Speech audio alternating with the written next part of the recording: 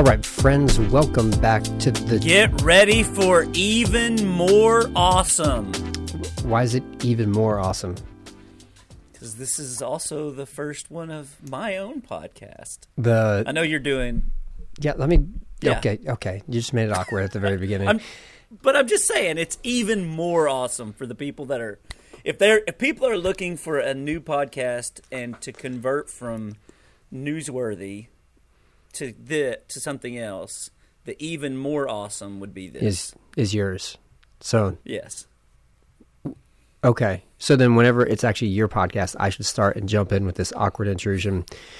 Get ready for some hillbilly. Like, I don't know, what is your thing going to be? Jonathan, let me tell you something. I've been trying to process this.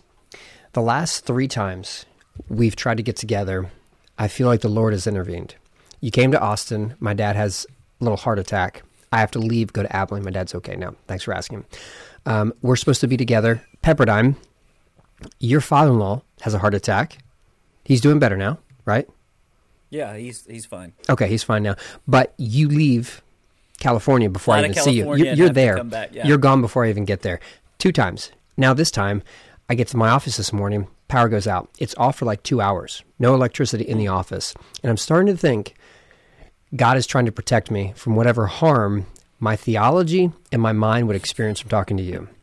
Or it could be the dark forces that have surrounded your life are trying to keep light away. Have you considered that? No. It doesn't sound like God to give people heart attacks. Yeah. I mean, Oh. I don't know if you read the book of Acts, but there's a guy named Eutychus who was... No, go with Ananias and Sapphira, not Eutychus. Eutychus falls from a thing. Well, if you'd have fallen 3 stories, Eutychus too, right? There's your joke. I know, I love that joke. Yeah, I've stolen that one from you. That's good. Yeah, so, God does, I guess, technically do that. The Ananias and Sapphira story is still one of the hardest ones for me to put in, my nice little ideological framework for the New Testament, who God is. So I just pretend like that one didn't happen. That's good. I think that's a good policy. Just cut out what you don't like. Yeah. Instead of putting God in this nice little neat box that I've constructed for God, I'll just, I'll just get rid of that story so I can keep God in this box I have for him. Okay. Let me tell my listeners a story. A few years ago, Jonathan and I were diligently co-writing a sermon series about Christians making the best atheists. So much so that we are willing to fly all the way around the world just so that we could get the best homiletical fusion to create the best homiletical experience that we could serve our churches with together. It just so happened that it involved us going to Greece.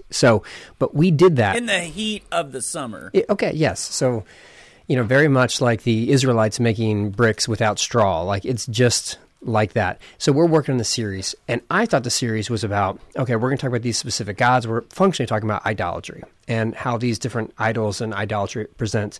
But you kept interrupting my great sermon series because you kept wanting to talk about the nuns.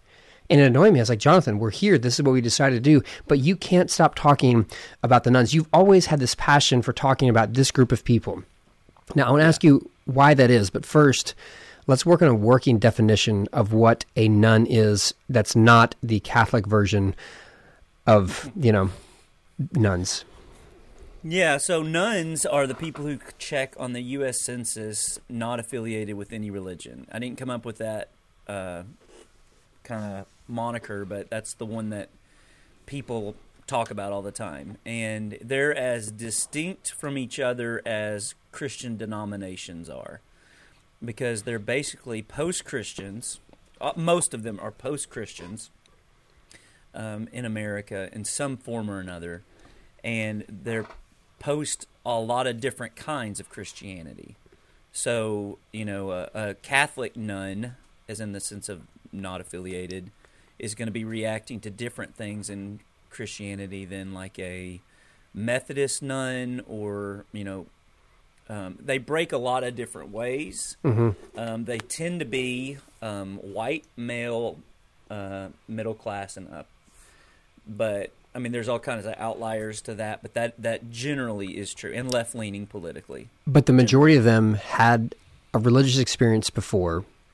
they were probably grew up in a Christian tradition, or they had some sort of connection to a Christian tradition, and now they're not? Or is it just more expansive than just that? Yeah, they a lot of them have deconstructed a fundamentalist faith and found that there was not compelling reasons to keep any kind of faith. A lot of them found that it just wasn't their thing. I mean, so they're not, for the most part, angry. Actually, I find the nuns who are angry to be the most open to considering faith again, because they care enough about it. But for the most part, they're largely apathetic. But they're my friends, and I guess the reason I care about it is because when I was like 23, some of my best friends in the world, friends that I had graduated Harding with, right and left, start deconverting, and they don't want to argue with me. And I, for the longest time, I tried to convert them, and then the last 15 years, I've just been trying to understand, like, what is going on, and why is this, like, widespread phenomenon happening? Okay, we're going to get more into why you think that is and the things that are impacting that. But just so we're on the same page, the nuns are people who would now check we're not a part of any religious grouping. The only categorization that we feel comfortable with is saying that we're not a part of one. Right. And this can include those who grew up religious, also can include those who don't, but for the most part, they did. There's a couple of groups that are probably in this big stream, but like you said, to say that they're a monolith is reductionistic of the actual human experiences that are represented in here. And there's a lot of those. That's right. But part of these are like those, the number that many church people have heard, where 80% of people who grow up in church leave and disconnect from church when they turn 18. I grew up in church, I go to college, I get rid of church. Now, some of these are going to come back when they have kids, but the nuns are those who never came back when they get married and have kids. We've also heard about groups that are deconstructing. And there's many who deconstruct, and what emerges on the other side is like a newer, more vibrant, beautiful new iteration of what faith is. They're just as committed to the way of Jesus. They're just as committed to God. Right. But there are also those who deconstruct, and it just disappears. There's nothing left. That's also the nuns. Right. What other like backstory do you think we want to put out there, just so we have some understanding of the group? So think about somebody who was raised in a nominal Christian home in the sense of like Christmas and Easter, and they just never really got it. They saw like it seemed like more of a cultural practice, and church used to be a thing that people would go to like network or maybe meet a spouse, but now so those would also check none, but they would be, and they'd still be post-Christian in the sense that the values that they inherited just in the air of Western civilization are you should take care of the poor, the strong should watch out for the weak, those kind of things would be. It's not pre-Christian. And it's not non-Christian, it's post-Christian. So they're still drafting off the fumes of the imagination of Christianity, but they would not even necessarily be self-aware of that. So I'm thinking there are people that break. In my mind right now, there are two different categories of nuns that I am trying to like talk to. And that would be the people who are like, they went to college, they've got their degree, they're pretty educated, they're literate, they're intelligent, and faith just feels too heavy for them. And then the other one. Okay, before we get to the second one, faith just seems too heavy for them. Flesh that out a little bit more. Well, okay, so like theodicy and suffering, and whenever they can't make sense of God, and they haven't experienced God, they haven't heard from God, and honestly, there's the kind of doubt that is it true, and there's the kind of doubt, is it worth it, and those kind of doubts mingle together. Okay. And so those are the people that I graduated school with. And then the other kind are the people who did not go to college, are not super educated, and but they're and those are the people that I tend to spend a lot of my time with. But the other group is the people I spend a lot of time trying to understand and talk to. Okay. As far as like why they walked away and that kind of stuff, and what I did mostly with this podcast. So the first group, you divided with education. Your educational line seems to be the dividing factor here. That first group is the one that, I'll be honest, like I love being able to be a friend to someone going through that, because I can commiserate with that. A lot of the questions, the questions about theodicy, where's God in prayer? Sure. How do you understand suffering? Those sort of things, like those are really near and dear to my heart. And to be honest, like that's the first book I wrote because that was my experience. And so when I get opportunities to have conversations with people in those moments, like I just come alive because that's what I commiserate with, because it's my experience as well. The second group, maybe help me see more about what's the difference, because I would hate to say like the non-educated people don't have intellectual questions, or that they and they're not. It's not that they don't have intellectual questions. Okay, I'm trying to think of the Bible study that I had during COVID with like 20 young adults, and none of them went to church. Your Genesis group, a lot of Genesis. Genesis group. Yeah. A lot of Genesis group. Yeah, we went through the book of Genesis. Yeah. And those people were like, they cuss like sailors, drank like fish. Wait, are they grad students? No, they weren't grad students. They were, although they had a lot of behaviors like them. Okay. But they had come to the end of the modern secular versions of happiness. So like they slept around a lot, and sex was no longer like even special. In fact, it was ruining friendships, and it was they had come to the end of that, and they were, worldwide crisis was making them ask questions that they hadn't asked before, like, is there more? So it's not that they're deconstructing, it's that they had never really constructed something in the first place. Whereas the first group, right, what you're calling the educated group, they're going to have something constructed, and that doesn't work anymore. But the second group maybe didn't have anything constructed at all. That's right. So the first group deconstructs like an 8th grade version of Christianity, and they think they're walking away from the whole thing. And it's like, that's... Anyway. No, you got to finish that thought. I mean... That's not... It's... Okay, the actual global historic Christian faith is not this Sunday school faith that you've got. Those are fine answers for when you're 14-year-old, but it's not the robust Christian faith that Thomas Aquinas or Augustine would have. No, that's real. That's definitely real.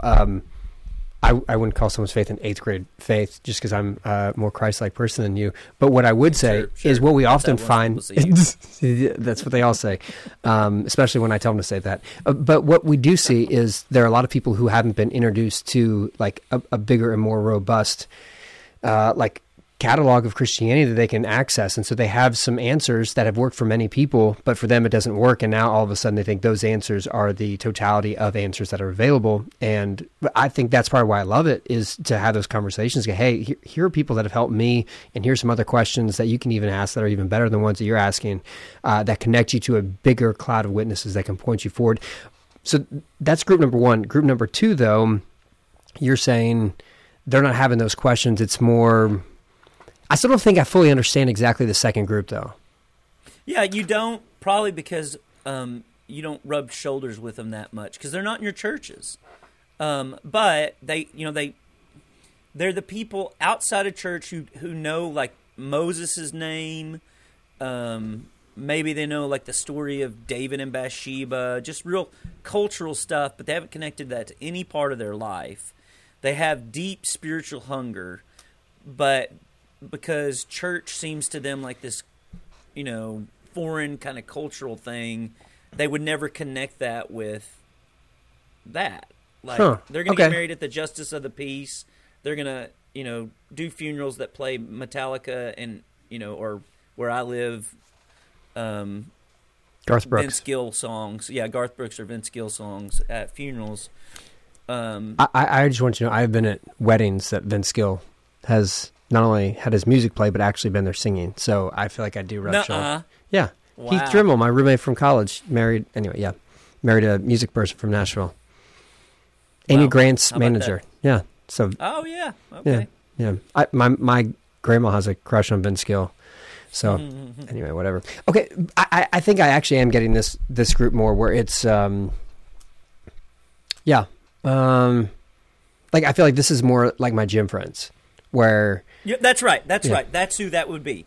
So the thing I've been trying to understand over the past 15 years is why, and it's that Charles Taylor book, which you've heard me talk about a lot. This one right here, and in every podcast I reference it because I'm trying to work out this like super intellectual thing that is with real conversations with people, and that is why is it possible 500 years ago it would not have been possible for someone to not believe in God. They made a statue in Venice for a guy who didn't believe in God 500 years ago because his generation's only atheists. That's what it says on the statue. was it like a celebratory thing or is this a? It was like he stood against the wind kind of thing. And now it's not only possible, it's very likely if you live in the West and you're of European descent that you will feel that. And so the question, like a lot of times, and this is the conversation I have in almost every podcast, the story people will tell when they deconvert is a subtraction story, which is, people used to believe in fairies and dragons and elves and God. And then we started realizing the world wasn't that way, and we left all that behind, and God is one of those things. But Charles Taylor says, no, that's not true. That is an enchantment or a charm. It's a certain way of looking at the world that gives another religion priority that sneaks in as a non-religious. And it's a whole set of commitments. It largely hides behind the guise of science, but it's capital S, scientism.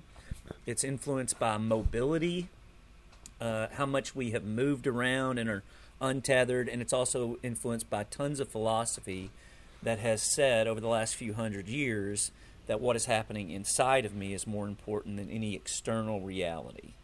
So we have become like these buffered selves.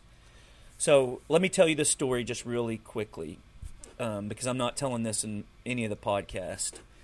500 years ago, we would have been at like secular zero. That's what he calls it, Charles Taylor. And secular zero is like a fully enchanted world. There's no place where God is not. It's like Handmaid's Tale almost. No idea what that is.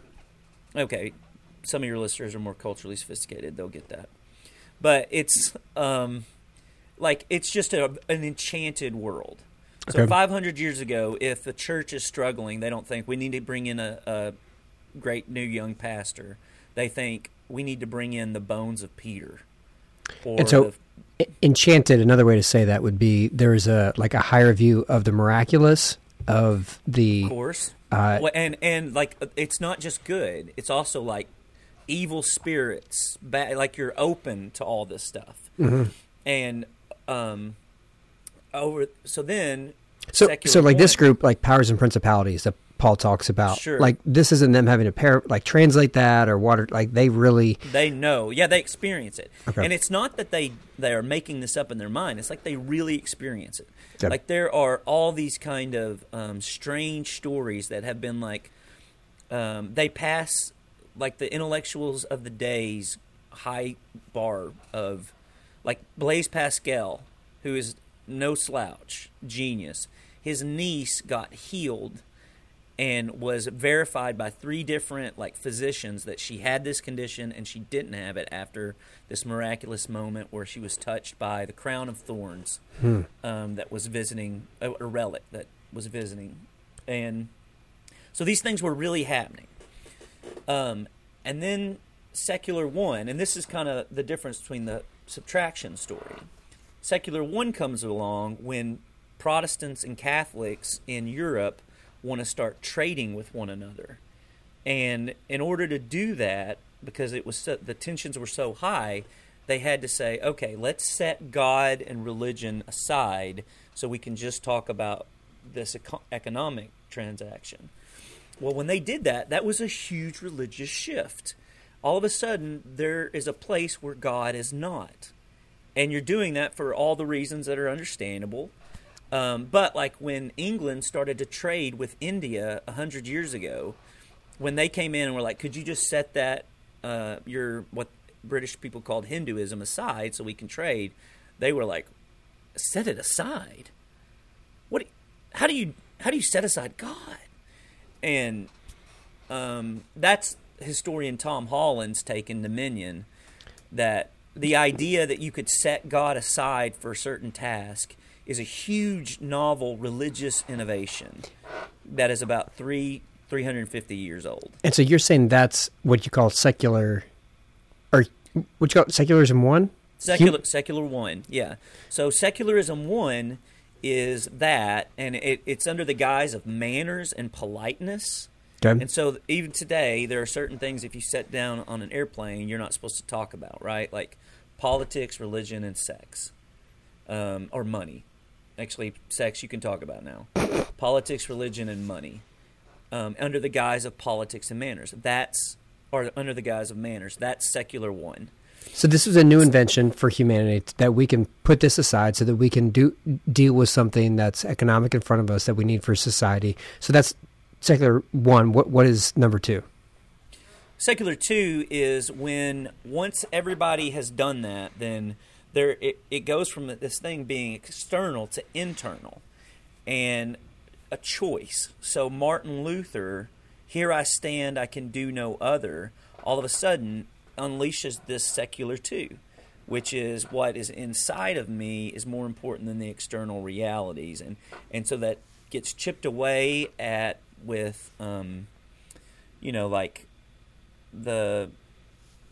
I think I told you this the other day, but if you were to ask a person about communion 500 years ago, if you were to tell them that your favorite part of church is communion, they would think you were strange, because it would be like a neighbor telling you, and this is Andrew Root's metaphor, not mine. It would be like a neighbor telling you that they're getting their appendix out tomorrow, and they love it when the doctor cuts them open and roots around in there.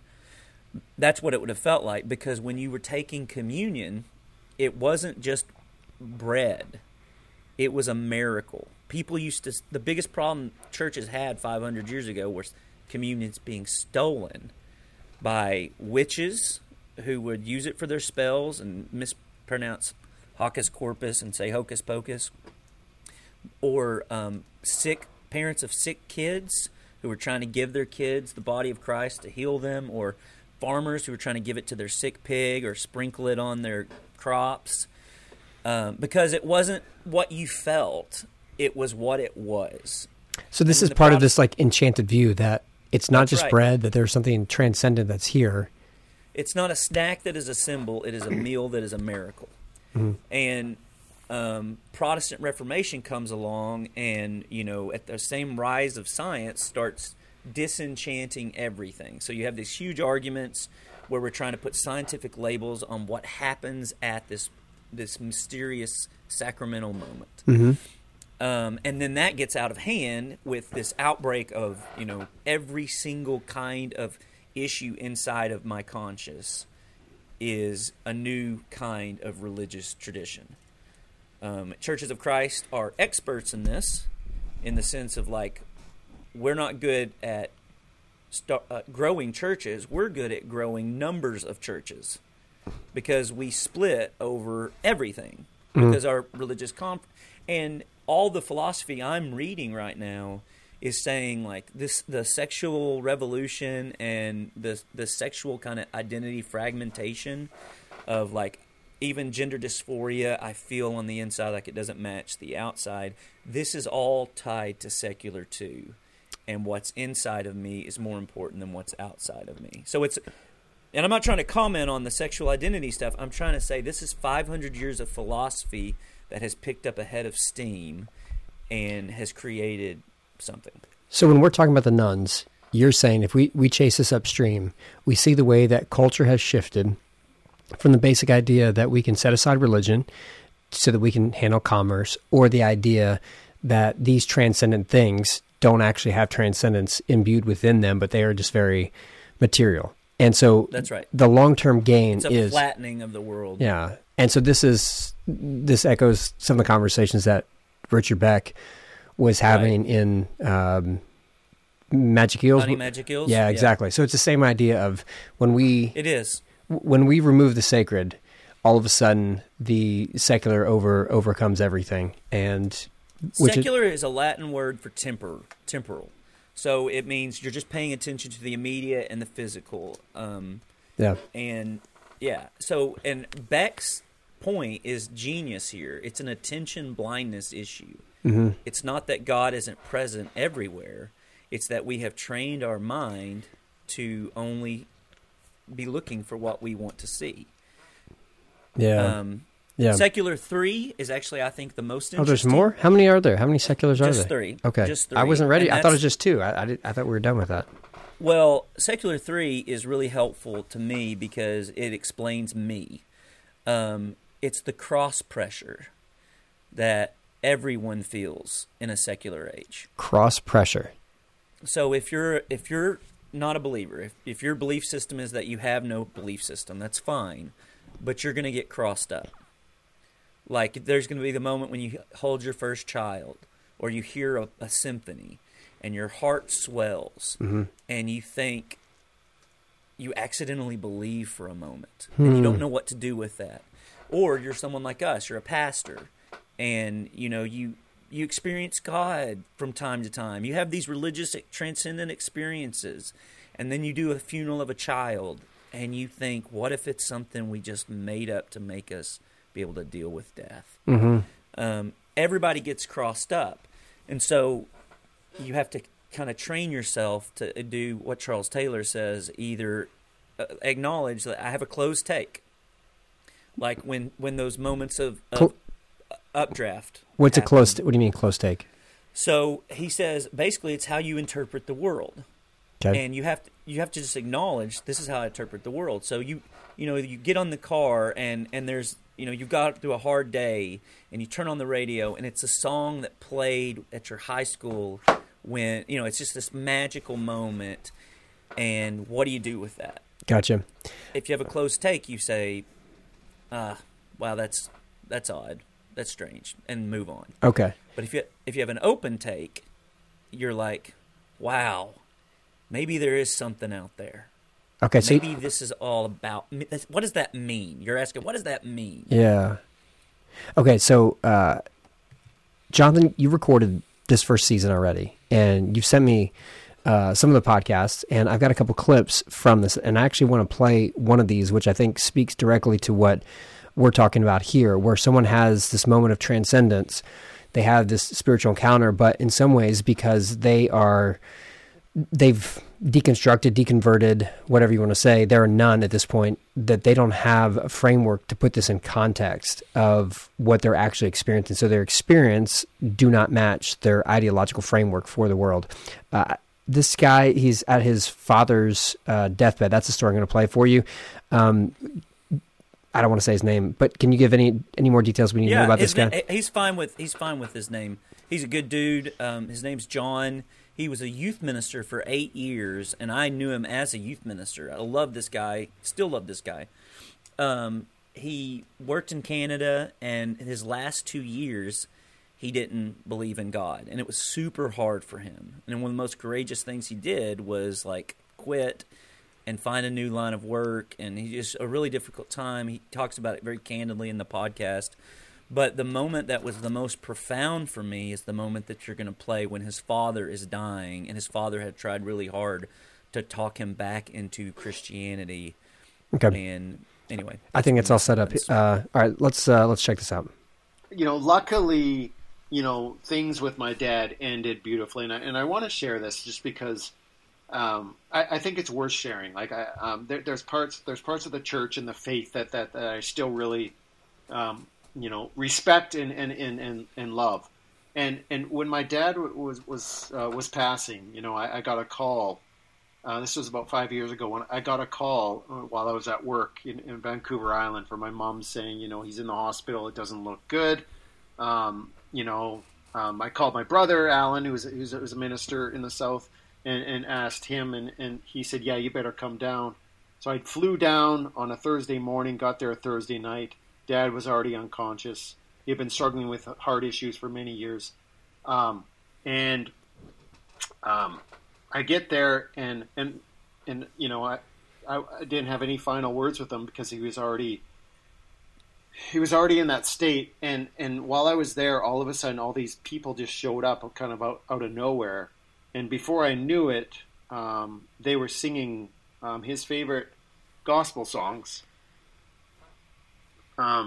surrounding him. And I was a mess. Here I was, certified agnostic, certified like I don't see things like this anymore. But on a Thursday night, teenagers and young adults and adults had given up their night to gather around a man and sing him his favorite songs. And I remember taking that in and thinking like, I probably wouldn't have left this. I think maybe this is actually what Jesus had in mind, because there was nobody saying at this moment, where do you think he's going to go when he dies? Like, are we sure he's going to? There was no dogmatics. It was like, did he get all his affairs in order, or wait a second, is that a girl that started that song?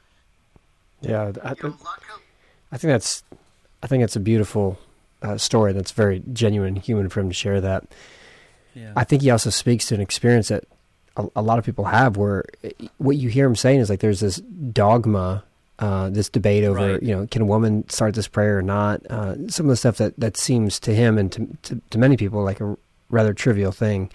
But what he doesn't want to distance himself from is, wow, there's something in the power of this group of people together, the power of the liturgy that they share, the language that they share, and most of all, it's love. Like you see love incarnate in a moment like that, and you go, there is something here that I want, but everything I want to get rid of doesn't feel like this. This doesn't feel transcendent that I'm getting rid of, but this right here, it's sacred. And that was one of my favorite moments. I've done this like 8 different conversations. The podcast is called Bonafide, which is Latin for good faith, as in good faith conversations. And that was one of my favorite moments. John is a wonderful guy. I tell you what this did for me. These people that are nuns have been my friends for 15 plus years, but it gave me more empathy for them in the sense that like a lot of these people didn't want this. Mm-hmm. Like it was something that almost happened to them instead of happened, with their will. Yeah. And I appreciate that a lot, and I'm trying to explain and understand some of that with this podcast. No, it's good. We'll play another clip in just a second where you see more about what you just described. But what I hear there is, in some ways, this is Tom Wright's metaphor from, I think it's Simply Christian, where he talks about like this spring of water that we've tried to like keep underground, but like this water is going to burst through. And he talks about these 4 pillars, these signposts that are just bursting through. And no matter what we do to try to push them away, that they still come through. And one of those is spirituality, which, as I understand it, is just like the sense that there is more than just the material, that our secular 1, 2, and 3 world can't give language to. Like there's just something more than just what you find under a microscope. And I think there's like the power of those experiences are what draws people to God. And I think for some of us, especially me, like I wanted to argue people back in, and especially when I was younger, I think, well, if I just put together this great argument or just logically lay this out for you, but those feel pretty inept. But like the power of those moments, I feel like that's something that we transition our evangelism from arguing about to testifying to. And that is true. Yeah, testifying to what that was. Yeah. Yeah, I like that. I like that a lot, because testifying to is bearing witness, right? Yeah. Witness is about attention. Like I believe Richard Beck is a great example of this, practicing your way back toward faith in God. Yeah, 100%. I think attention and where you choose to direct your attention is a way forward. And, so I like that. And again, nuns are not a monolith. And so, but the ones who have lost their faith because they believed in, capital S science, and all the forms that takes, I think attention and paying attention is the way forward for them. Because, Christianity says there's the two books of Revelation are the Bible and creation. And so it's the difference between looking at creation and looking at creation through the lens of science is the difference between looking in a lover's eyes and an ophthalmologist looking in eyes. Does that make sense? You're going to see very different things looking at the same thing. Yeah. And that's kind of what I hope to cultivate with my friendship with my unbelieving friends. Yeah, no, moving away from arguing to something where it's pointing instead of arguing. And I think there's another clip that I'm going to play right now that I think it creates a lot of compassion as you hear this gentleman, very educated person. I think we want to keep this person's name under wraps for... He goes by Joel. Yeah, he goes by Joel. Okay, we're going to call him Joel after Osteen. Joel and I went to... Joel, I call him a cappella atheist in this because he doesn't believe in God, but he loves a cappella music. He'd be so disappointed in you, Luke. I don't even know what that means. I sing a cappella songs every week, but... Sure. But you really watered down the faith. You've added a guitar. But Joel, he... Go ahead. Well, I just think you literally have people on the podcast who walked away from faith and they listened to your preaching the majority of their adult lifetime. So I feel like you throwing stones when you literally have a podcast about people and your friends that have left faith and their connection to faith is you. Anyway. I think it was because I was tangentially tied to this other podcast. Sure. Okay. Let's go back to the heartfelt comments by our friend Joel. Makes sense. Yeah, absolutely. Yeah. So, I've actually thought, if I am wrong here, and I'm pretty sure I'm not, but if I'm wrong here and there actually is a God and I go and stand before him, whenever, the New Testament doesn't agree exactly when that will be. But whenever I do, if I do, I'm going to tell him I did the best I could with this brain you gave me and with the knowledge that I had of the world. I made the best decision I possibly could. Yeah. So I've often thought that's what I'll say. I'm doing the best I could with the brain that I have, and I think for some of us, you go, well, this is the first group of nuns. You can't nuns. ask more of that. Yeah. No, you can't. Like if you got these questions and they're so overwhelming, part of what we see in the witness of Scripture is that God is big enough to handle our questions, but we don't always get the answers that we want to those questions. Like you see that God is willing to hear the questions. How long, O Lord, must we wait? God's willing to hear Job's questions. God's willing to hear and negotiate with many of the patriarchs of faith that we see in Judaism. But sometimes the answers we get, they're not enough. Like they feel like Right. we deserve or we require more. And so you hear a guy like this who's saying, honestly, I'm not trying to be a jerk. I'm not trying to, but it just doesn't make sense with the brain that I have. Yeah, that's right. And so Joel and I have a great friendship, and we have talked before and after that podcast. And I would say he has a closed spin, but is working towards an open take. Does that make sense? What do you think an open take would look like? I think an open take is something like anything is possible. And, it is... So the language of a secular age that I found helpful is we've created over the last few hundred years a buffered self, which means these realities are out there. The realities of, spiritual forces that are both good and evil are not foreign to the developing world. Mm-hmm. In fact, if a lot of times when cultural anthropologists go native, they find themselves being like overwhelmed with this stuff. Describe what you mean by native. Like they live in there as one of them. When they like, you can Google that stuff. I've been keeping Evernote files of this for a decade plus, but the West has created buffered selves. We've got, basically we walk around with AirPods on, and we can't interpret reality, the world. We have buffered selves, and we've curved in on ourselves, and so much so that I think mental health, and this is Beck's argument in Hunting Magic Ills, wherever secularism is on the rise, you can argue if it's correlation or causation, but wherever secularism is on the rise, mental health problems also go high. So that, there is a sense in which the more buffered the self, the more like everything depends on you.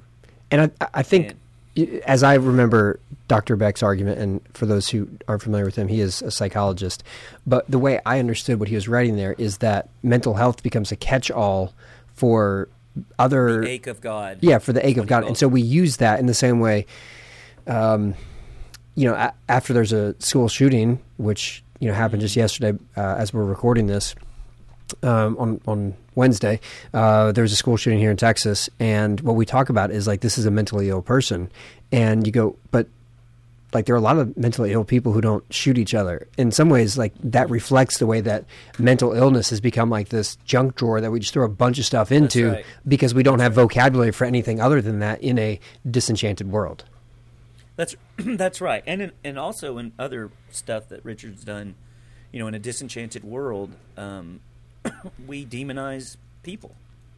So if the political opposition is not just wrong about ideas, they're evil, and so here are the things that I would say stand out to me as I've kind of completed this season of the podcast. One, almost everybody who has deconverted had a view of the Bible that was not sustainable, or and not what Christians have really seen it to be throughout the centuries. Okay, give me an example of an unsustainable view of the Bible. So when Christians talk about the Bible as the Word of God, we are not talking about it the way Islam talks about the Quran.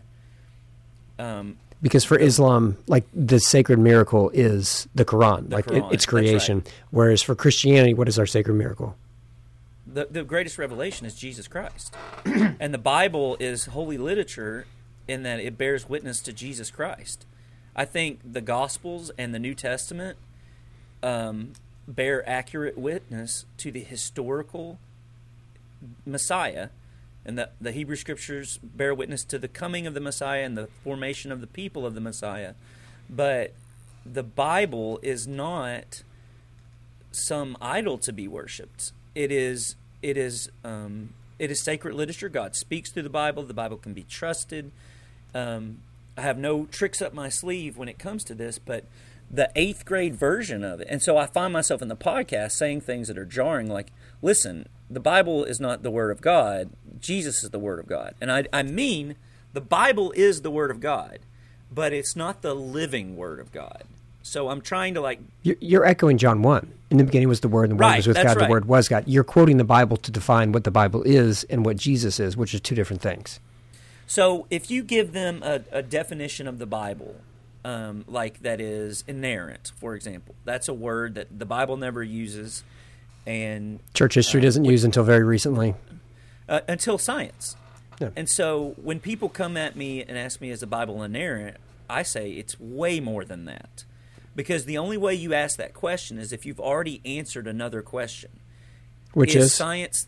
Is science the only arbiter of absolute truth? And you've said yes, and therefore the Bible must bear witness to that kind of thing. And so what I saw over and over again, because the people that I was interviewing were like Bible majors and youth ministers and more than one youth minister and missionaries in Africa who left the faith And they would say over and over again, it was because they started learning about the Bible. And these are not from like liberal universities. This is like Harding.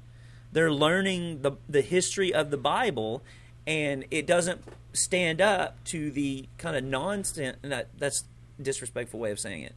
But the last 100 years of fundamentalism has reacted to some bad stuff that needed to be corrected, but we reacted to it with the shadow side of, no, the Bible is Genesis 1 is a scientific textbook and all that. So I would say that's one thing that I found myself like trying to help, and it helped me with like discipling my own kids. Like I'm letting them know the most important thing God has done in human history is become a human being, and there's nothing even close. Yeah. And the Bible can be trusted because it bears witness. It's not wrong. It's not lying. It's God-breathed. It's God-inspired. All those words I believe. I believe it's infallible for what it's trying to do, which is just a fancy way of saying I believe it's trustworthy. And when I disagree with the Bible, I assume that I'm wrong and it's right. Yeah. Like I stand under the Bible, not over it. But what you're I stand up. Yeah, but you're separating yourself from external claims that some parts of Christianity have willingly gone into, even though they don't realize that when you play this game, you're going to lose. Like, it's not a game. It's cultural accommodation. Yeah. And it's cultural accommodation to modernity. Yeah. And so, like, I'm seeing it as a source of all kinds of people losing their faith, and not losing their faith for good reasons. That's what's frustrating. And that's what you're talking about, like what you're saying, like the 8th grade understanding of. Yeah, that's right. That's right. There's more out there, like that you can learn for this. Now, of course, there are better reasons to lose your faith than a claim like this. Is what I hear you saying. Like probability. I get it. If you make if you've studied probability, I understand. Like, okay, I would also argue the fine tuning of the universe argument there, but and then the second thing is, and this is almost universal and so confusing, and you're going to make fun of me for being a Calvinist here, but they have a high view of human nature.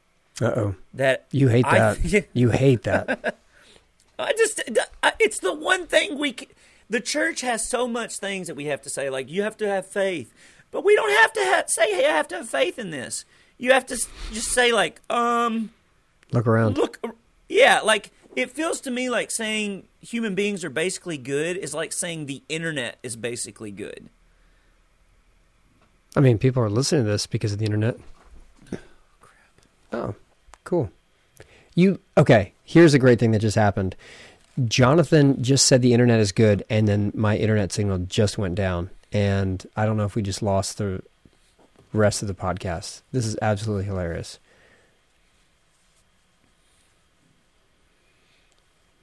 You've got to be kidding me.